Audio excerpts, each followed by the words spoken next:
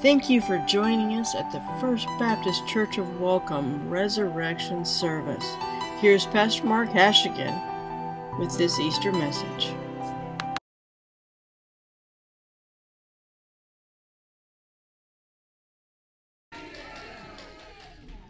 Resurrection Sunday. Praise the Lord. He is risen. He is risen indeed. Amen. We are so blessed that God loves us so much that He let His Son be crucified for us. His blood washed away our sins. 3 days later, He gets resurrected, and so do we. Amen. Everybody, no, that was too weak. This is Easter. Everybody say, Amen. There we go. That's what it's about. You know, if any day of the year we get together, this is the day that we should be praising the Lord for what He did for us. He not only took away our sins, but He gave us life eternal with Him in heaven. That could have only happened through that cross. All right. So, from that, we went from the crown of thorns to the crown of glory. Marcus. Last minute thrown into this. Josh, tap in. So at this time of our it's the time where you're able to come up and place flowers that are going to be handed out, and they're placed on the cross of glory in memory of your loved ones that you've that you're remembering, and so that's what this time of our service is for.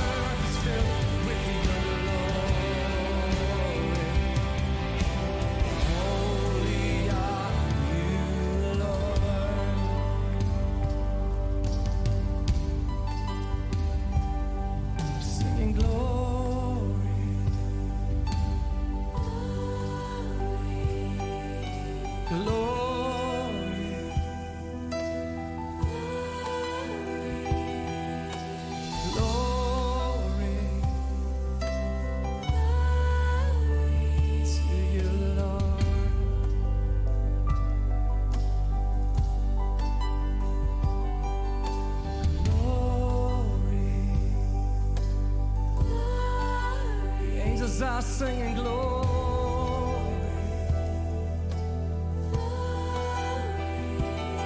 singing glory,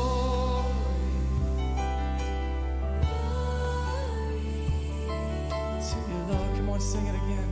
It's so beautiful. Join the host of heaven and singing glory.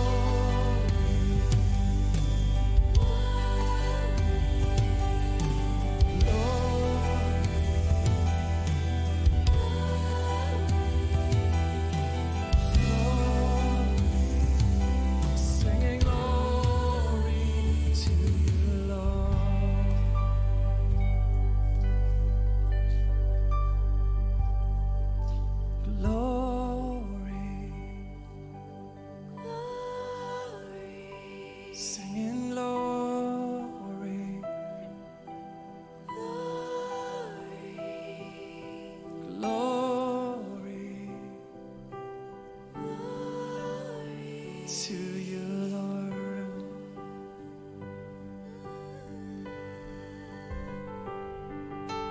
Glory,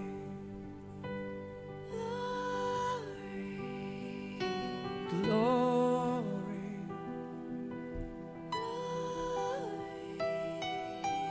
glory, to you, Lord.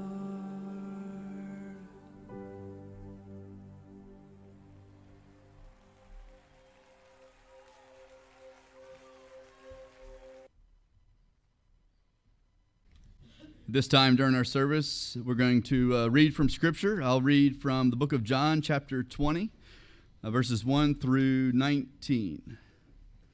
And God's word says, "Now the first day of the week, Mary Magdalene went to the tomb early while it was still dark, and saw that the stone had been taken away from the tomb. Then she ran and came to Simon Peter and to the other disciple whom Jesus loved, and said to them, 'They have taken away the Lord out of the tomb, and we do not know where they have laid him.' Peter therefore went out, and the other disciple, and were going to the tomb. So they both ran together, and the other disciple outran Peter, and came to the tomb first. And he stooping down and looking in, saw the linen clothes lying there, yet he did not go in. Then Simon Peter came following him, and went into the tomb, and he saw the linen clothes lying there, and the handkerchief that had been around his head, not lying with the linen clothes, but folded together in a place by itself.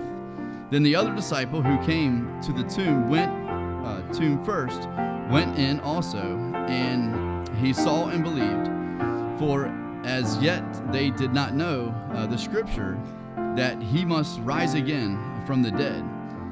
Then the disciples went away again to their own homes. But Mary stood outside the tomb weeping. And as she wept, she stooped down and looked into the tomb, and she saw two angels in white sitting, one at the head and the other at the feet, where the body of Jesus had lain. Verse 13, then they said to her, Woman, why are you weeping? She said to them, Because they have taken away my Lord, and I do not know where they have laid him. Now when she had said this, she turned around and saw Jesus standing there, and did not know that it was Jesus. Jesus said to her, Woman, why are you weeping? Whom are you seeking? She, supposing him to be the gardener, said to him, Sir, if you have carried him away, tell me where you have laid him, and I will take him away. Jesus said to her, "Mary." She turned and said to him, "Rabbi," Rabboni, which is to say, teacher. Jesus said to her, "Do not cling to me, for I have not yet ascended to my Father,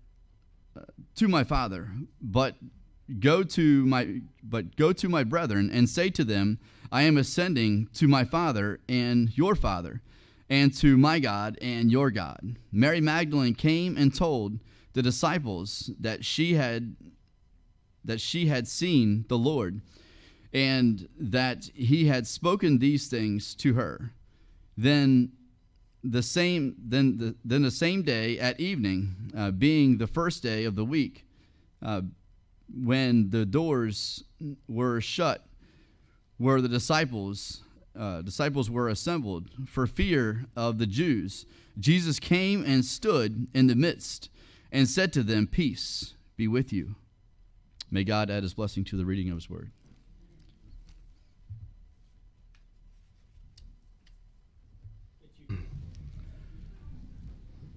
We are going to be reading out of Paul's first letter to the Corinthians, chapter 15, verse 17. 1 Corinthians 15, 17.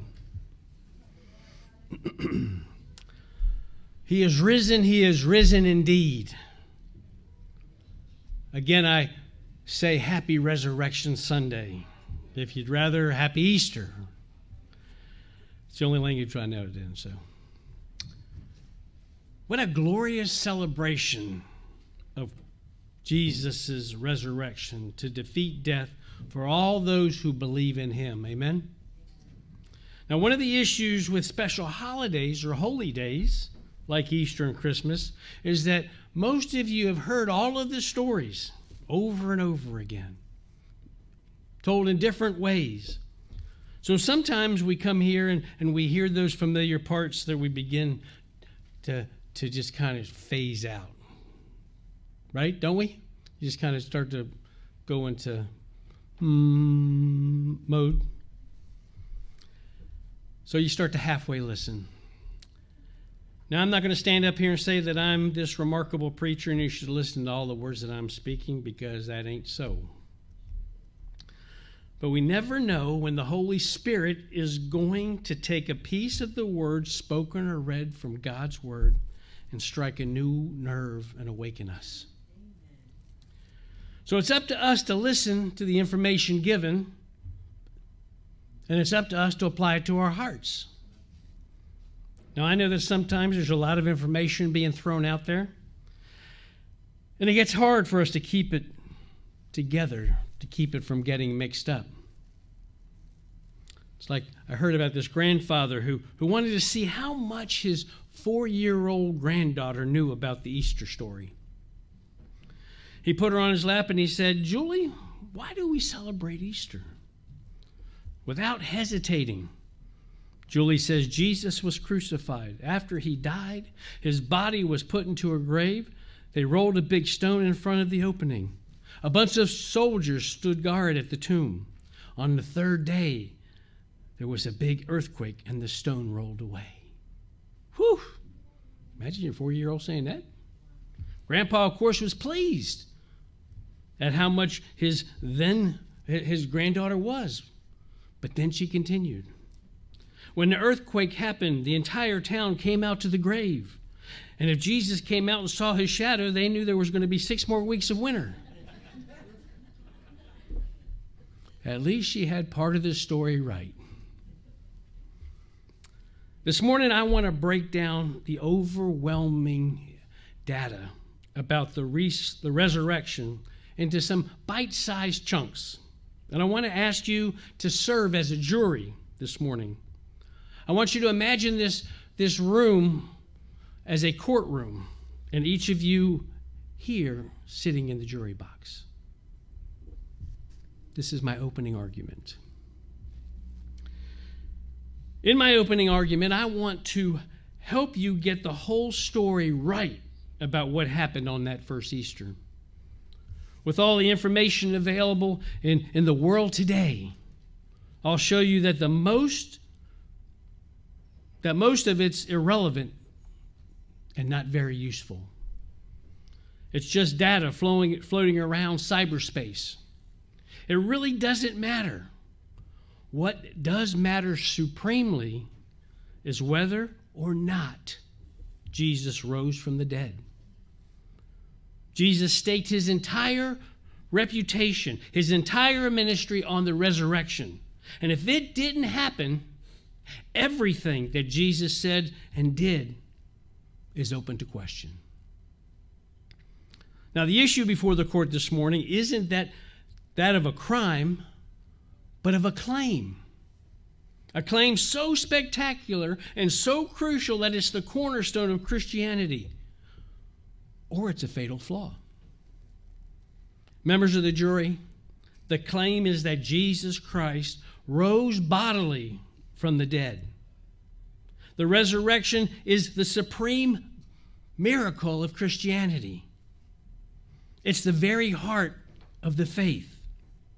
If it never happened, Christianity collapses into mythology, and billions of people would have been deceived. If it did happen, it authenticates everything that Jesus did, everything that Jesus said.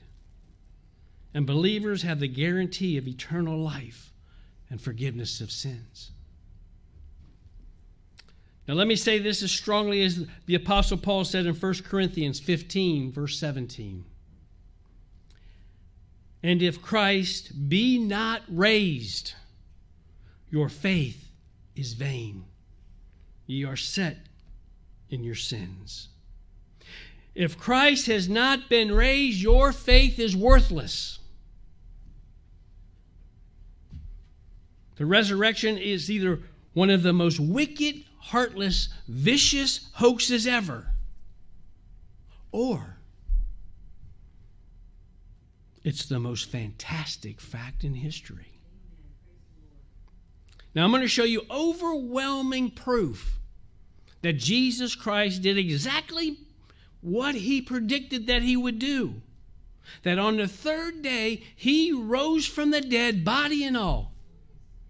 Acts 1:3 states that after his suffering, he showed himself to these men and gave many convincing proofs that he was alive.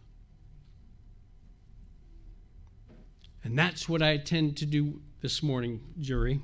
I'm going to present 3 pieces of evidence that, when taken together, will prove convincingly that Jesus Christ rose from the dead.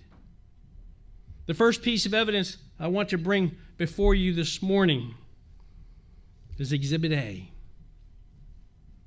the empty tomb. The Bible teaches that after professional executioners crucified Jesus, his corpse was placed in a solid rock tomb.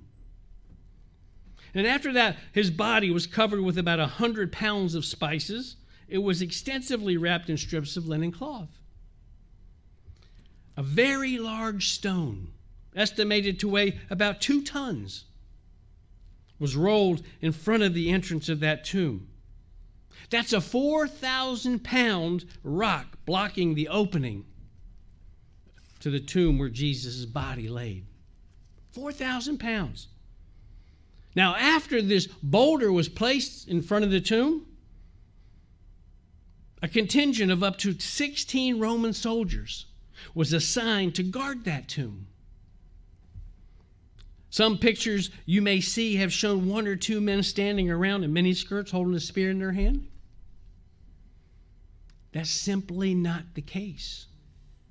These men were human fighting machines. They were Roman soldiers. These warriors were trained to protect the area around that tomb against an entire battalion. They were looking for a fight.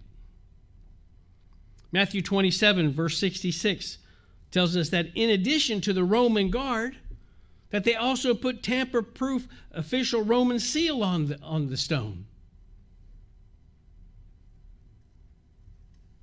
Matthew 27, 66 says, so they went and made the sepulchre sure, sealing the stone and setting a watch. Now, anyone who happened to make it past the Roman soldiers, they would have had to then break that seal.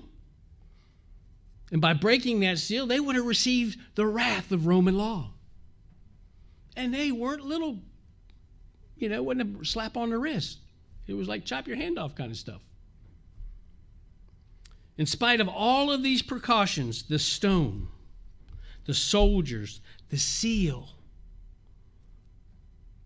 the tomb was empty that first Easter morning. When the first people arrived to look in, they only saw one thing. That was the blood-stained burial clothes, as if Jesus had materialized right through them. The empty tomb serves as Exhibit A. It's a powerful testimony to the resurrection of Jesus. Critics down through the ages haven't been able to refute that empty tomb. Instead, they come up with other possibilities. Maybe the disciples stole the body, but that kind of seems far-fetched, doesn't it? I mean, when you consider this group of cowards, who when the night that he was taken, they all scattered. One of them was naked, running through the woods. But then you had to consider that these cowards would have had to overpower those Roman guards. And then they would have had to move that 2-ton boulder. Then they would have had to dispose of the body so nobody could find it. And then manufacture this myth about his resurrection. A myth that they gave their lives for. That just doesn't seem plausible, does it, jury? Another possibility would be that the religious leaders disposed of the body. But this has some serious flaws also. If they removed the body, all they would have had to do is parade his remains down the main street of Jerusalem, right? And that would have derailed Christianity forever from the very start. But they couldn't produce a body because the body wasn't there. Jesus was alive. He had been raised from the dead. Now, ladies and gentlemen of the jury, Christianity rises and falls on the empty tomb. It's the one silent, infallible witness. Critics can't explain it away. If Jesus didn't rise from the dead, then where's his body? If Jesus didn't rise from the dead, where is his body? Leaders of every other religion died, and they stayed dead. Their bones decaying in the ground. But that's not the case with Jesus. He claimed that he'd rise from the dead on the third day, and that's exactly what he did. The empty tomb validates his claim. Now, while this alone provides substantial evidence for the resurrection of Jesus, I'll grant you that this fact wasn't convincing in itself to the original followers of Christ. Even though Jesus had predicted that he would rise from the dead, it's obvious from their behavior that they were not expecting it. They needed more evidence, something that would remove all doubts from their minds. Men and women of the jury, I'd like to enter into evidence Exhibit B, multiple witnesses. The early Christians, they didn't believe Jesus had risen because of the empty tomb. They believed because they saw it with their own eyes. It wasn't the tomb that convinced them. It was his presence in their presence.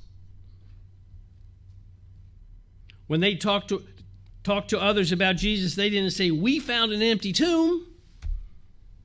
Instead, they said, "We saw Jesus alive." The most outstanding proof that Jesus rose from the dead is that more than 515 eyewitnesses saw him on 12 different occasions. Acts 1:3 says that, "To whom also he showed himself alive after his passion by many infallible proofs, being seen of them 40 days, and speaking of things pertaining to the kingdom of God. Jesus gave unquestionable proof that he was alive. After his resurrection, he made an appearance to the women in the cemetery. Later that same day, he walked through those closed locked doors and talked to the frightened followers, his apostles that were huddled in that upper room in Jerusalem. In the evening, he walked side by side with two men as they walked down the road to Emmaus. He appeared to believers and doubters, to tough-minded and to the tender-hearted souls. He appeared. He showed himself. He was alive. Several people saw him on more than one occasion. Some alone, some with larger groups. Sometimes at night, sometimes during the day. The Apostle Paul was writing a letter to a group of new Christians, and he laid it all out. In 1 Corinthians chapter 15, verses 3 through 6, he says, "For I delivered unto you first of all that which I also received, how that Christ died for our sins according to the Scriptures, and that he was buried, and that he rose again on the third day according to the Scriptures, and that he was seen of Cephas, then of the 12, and after that he was seen above 500 brethren at once, of whom the greater part remain unto this present, but some have fallen asleep." Friend, that is a strong case for the resurrection of Christ, isn't it? Over 500 different individuals were willing to testify that they had seen the resurrected Christ. When Christianity was launched on the scene, these eyewitnesses were still alive. They could be questioned. You could talk to them. In effect, the early church could say, if you don't believe us, you just ask so-and-so. He had dinner with them. He talked to them. And of course, we know that Peter was one of those eyewitnesses. He got up one day and he preached his first sermon. After summarizing what the prophets wrote about Jesus and how Jesus lived, Peter laid out the details surrounding Jesus' death. A copy of his sermon notes has been preserved in the Bible. And this is how he formulates his conclusion in Acts 2, verse 32. "This Jesus hath God raised up, whereof we are all witnesses." This Jesus hath God raised up, and we're all witnesses of that resurrection. It's interesting that Peter preaches this sermon right in the heart of Jerusalem, right in the same place that they killed Christ. The very city. People knew that that tomb was empty. And Jesus had appeared to hundreds of people. Members of the jury, it's verifiable. Peter later wrote a letter, and he wants his readers to know that he didn't make the resurrection up. He saw Jesus. He talked with Jesus. He even had a fish fry with him on the beach one day. Oh, man, that's another story. I love that story. He wrote in 2 Peter 1:16, "For we have not followed cunningly devised fables when we made known unto you the power and coming of our Lord Jesus Christ, but we were eyewitnesses of his majesty." In other words, we didn't just make this up. This isn't just a story. We weren't just saying this. We saw Jesus. As you think about the facts that I'm presenting this morning, I urge you to consider Exhibit A, the empty tomb, and Exhibit B, multiple witnesses. But there's one more compelling argument for the resurrection. Distinguished members of the jury enter into evidence Exhibit C, changed lives. Those people who met the resurrected Jesus have had their lives totally transformed. The resurrection is validated by the changed lives of his followers. Something radically happened to change the direction of this original group of followers. After Jesus was put to death, what did the disciples do? They scattered. They ran. The Bible said that they were gathered in a locked room on the top floor of a building. They were terrified. They thought the Jews were going to come and kill them. Their leader had been brutally executed. They took his body and they put it in a borrowed tomb. They saw the rock rolled in front. They saw the guard standing.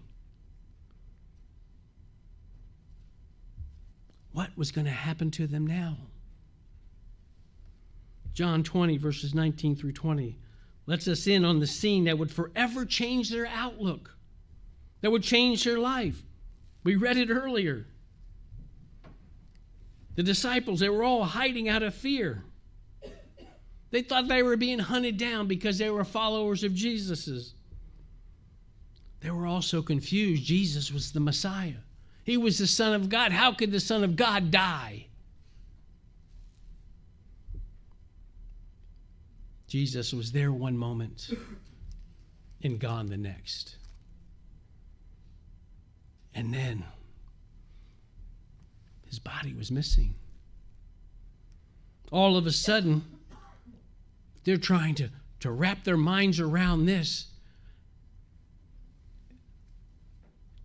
Hello, Jesus. He's in the room. In the room. He didn't knock on the door. He didn't even come through the door. Well, actually, he did come through the door. But he didn't use the doorknob.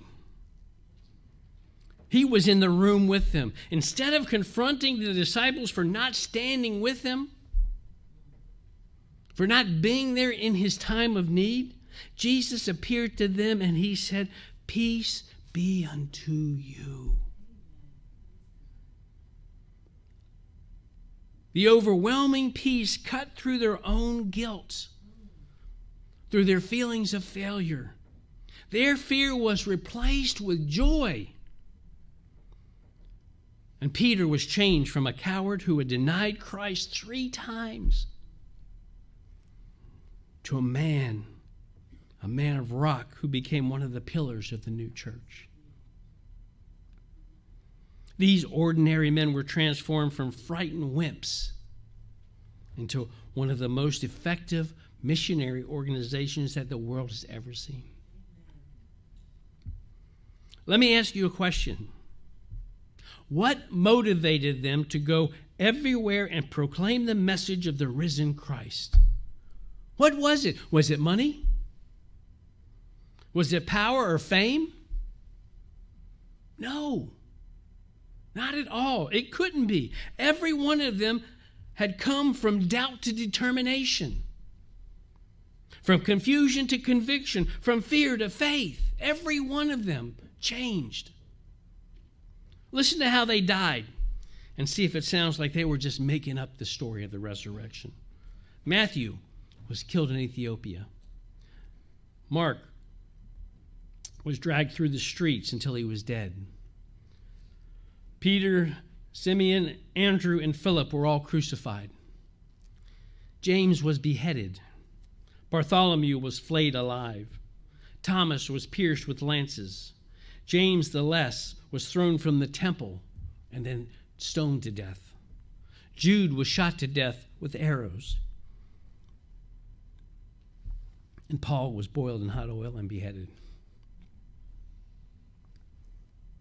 Now, members of the jury, may I suggest that the only thing that could have possibly changed their lives so dramatically was the resurrection of Jesus Christ. Every one of these guys could have lived if they had just made one statement. One statement. All they had to do was say, "He's dead." But they refused because they knew that Jesus lives. Exhibit C is changed lives. Not only did the resurrected Christ impact this group of individuals? His life-changing power has transformed people from the 3rd decade to the 1st century down through this very moment. The combined testimony of changed lives attributed to the risen Christ runs into the billions. From every race and tribe and language and nationality in the world, Jesus lives. Despite the various intellectual and social backgrounds, believers are united in the conviction, brothers and sisters, that Jesus Christ is alive. Alive. Jesus has changed my life, and from talking with many of you, I know that he's changed your life as well. His life-changing power is just as available to us today as it was to those frightened followers on that first Easter night. I would like to now make my closing argument. In considering the resurrection of Jesus, thinking men and women will take the time to sort through all the available information and study the evidence. First of all, how do you explain the empty tomb? Second, how do you argue against multiple witnesses? And finally, how do you get away from the fact that the resurrected Christ changes lives? The evidence is strong. The evidence is compelling. In fact, many skeptics have approached the resurrection with the goal of disproving it.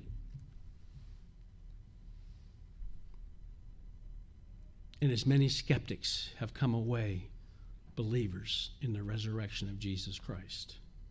As they gathered all the data, they also discovered that the evidence demands a verdict. Members of the jury, what's your verdict on the resurrection of Christ? Do you support this claim, or is it a hoax? There can only be one true verdict. He is risen. He is risen indeed. Jesus Christ is alive. Hallelujah. Let's pray.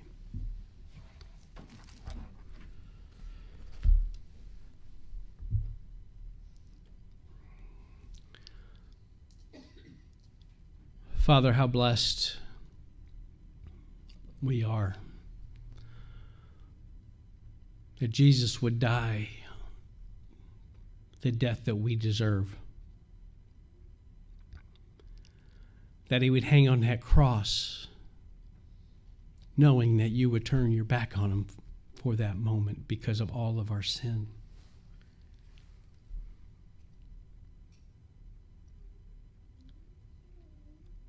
All he would endure that we should endure, he took on himself.